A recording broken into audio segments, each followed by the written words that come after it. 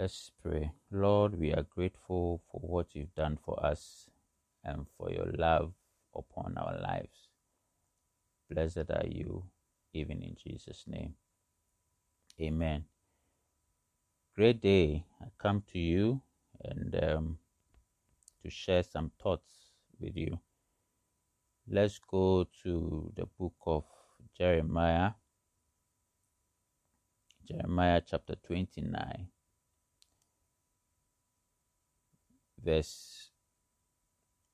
Jeremiah chapter 29, verse 10 and 11. I read from NLT.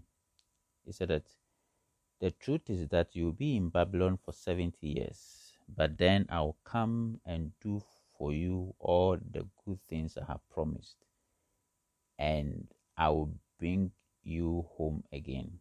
Verse 11, for I know the plans I have for you, says the Lord. They are plans for good and not for disaster, to give you a future and a hope. Now, the background to this one is that the Israelites were in Babylon. Nebuchadnezzar had 3 major sieges on Israel. This one came after the very first siege when when some people went to Babylon and a whole lot of things were happening, false prophecy and all that. So God sent this word to those in Babylon for this word of prophecy, saying that you are going to be in Babylon for 70 years. And when that 70 years is over, I will perform what I promised.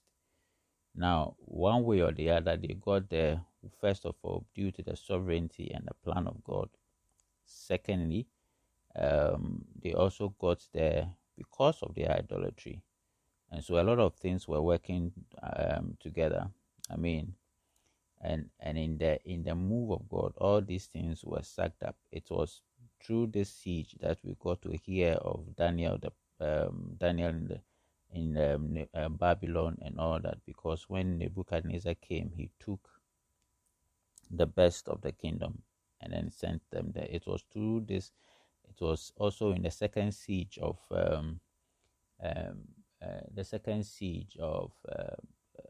Nebuchadnezzar that we hear of prophet Ezekiel. That was actually the time prophet Ezekiel got his calling. So there were some good things to this, to this purpose. So you would see that on one hand, the Israelites got there because of their idolatry, but on the other hand, God was orchestrating something. Major among them is the calling of his people like Ezekiel, and then Daniel's marvelous work at Babylon and Medes and Persia. So the sovereignty of God was at play, and then something said, and that is something. Some of these things happen in life. Sometimes we get into trouble because of our own words, like the Israelites. They got there because of idolatry. Also, it can also be due to God's intent, God's sovereignty, God's working to make things happen that will teach us a particular lesson. And you can actually trace this lesson, some of these lessons, from the life of Daniel and from the life of Ezekiel. Daniel in terms of excellency, and Ezekiel in terms of strange manifestations of God. So sometimes some trouble brings us closer to God and causes us to see a lot of things. But that's not the focus. It is just a digress. Now, as far as this one was concerned, so having that in the background, God was then saying that I am working out something. And this thing that I'm working out for you, they are good and they are not evil. They have the ability to give you an expected end. Now, in this regard, you would realize that, you can see that in partial fulfillment of this particular thing would be that, Ezekiel's going to Babylon brought about his calling, and then Daniel also, shining in the palace of Babylon, and then Medes and Persia. at its unexpected end. But the plan of God for this particular thing was through captivity, was through being captured, or in our time we can even say suffering. But it's a plan. Now, the thoughts of God are way beyond that. The Bible said, "For my thoughts are higher than your thoughts, and my ways than your ways." Now, God's knowledge is deep, is vast. God is a personality that does not learn. I mean, God is a personality that does not learn. He just knows. And the thing about this is that he knows the past, present, and future all at the same time. And so he is the only one that can tell you the way to go. The way to go. And sometimes some of these ways includes, per his sovereignty, includes some kind of suffering, little suffering here and there, or some pain. But the word of God is saying that, "For my thoughts, I know the thoughts that I have for you. And the thoughts are good. They are not evil." Even though things are going on around this time, your Christianity is shaking because of some things you are going through. But God is saying, "I know the thoughts that I have for you. And they will give you an expected end." I mean, you have been doing the right thing all the time, but it's as though bad things keep happening to you.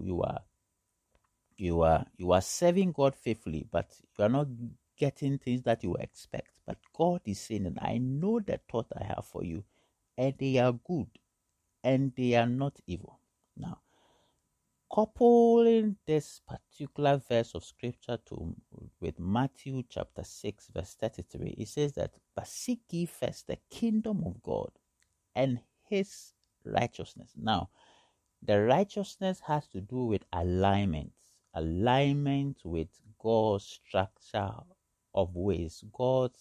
The kingdom of God had to do with the principles God is churning, and the principles by which God expects us to live. And then the righteousness has to do with aligning and going according to these principles. And it says that, "Seek these things, and all other things shall be added." Now, you see, so when you analyze these two scriptures, together, you realize that they are talking about the same thing. We have the thought of God that is shown in terms of Jeremiah's case, and we have God through Jesus Christ talking about the kingdom of God that is in Matthew chapter 6 verse 33, and the righteousness. So the thoughts of God and the kingdom principles are God's thoughts, okay? And in our alignment to God's thoughts, as far as his principles are concerned, it brings us to an expected end, and all other things get added. So I'm here to encourage you that whatever you are going through, and whatever seems to be doing anything that may be bringing you pain or suffering, let's focus on our alignment to the kingdom alignment agenda that contains in it the principles of God, the thoughts of God for our life. That shows us that we are supposed to show the wisdom of God even in our world, irrespective of what happens. God's principles and God's thoughts are that we have to obey the word of God. God's principles and God's thoughts are that we are supposed to continue to seek him and his righteousness, his alignment, and other things will be added. So I want to encourage you in the name of the Lord Jesus that in this particular agenda that we are undertaking in 2023, in terms of deepening our alignment in the kingdom of God, I want you to put yourself into it, because it has encapsulated the thoughts and the wisdom of God that is supposed to give you an unexpected end in the future. Now, those that were in Babylon that actually decided to one way or the other rebel, the Bible said that Nebuchadnezzar actually killed them. And also the same thing happened to those that were in Jerusalem that had not been taken to Babylon, in the siege. Some of them rebelled and went to Egypt and all that. If you read the book of Jeremiah, you realize it. And then they died there. Some died and some were carried to. The issue is that God's thoughts and sovereignty is at work. And at that time, it required some kind of pain and suffering. But those that stuck and aligned with what God is doing brought them to an expected end. The case instead it can be Ezekiel and Daniel. But God brought them to an expected end. And later, and after the 70 years, they came back, and that is the story of Nehemiah and Ezra and all that. So God fulfills his promise. But what relies on us in terms of God's wisdom and thought for us is our alignment. And that's why Jesus is saying that, seek ye first, let it be your first choice, seeking the kingdom, the principles of God, and the righteousness, your alignment, and all other things will be added. May the Lord bless you and keep you and preserve you even as you do this. In Jesus' name, amen.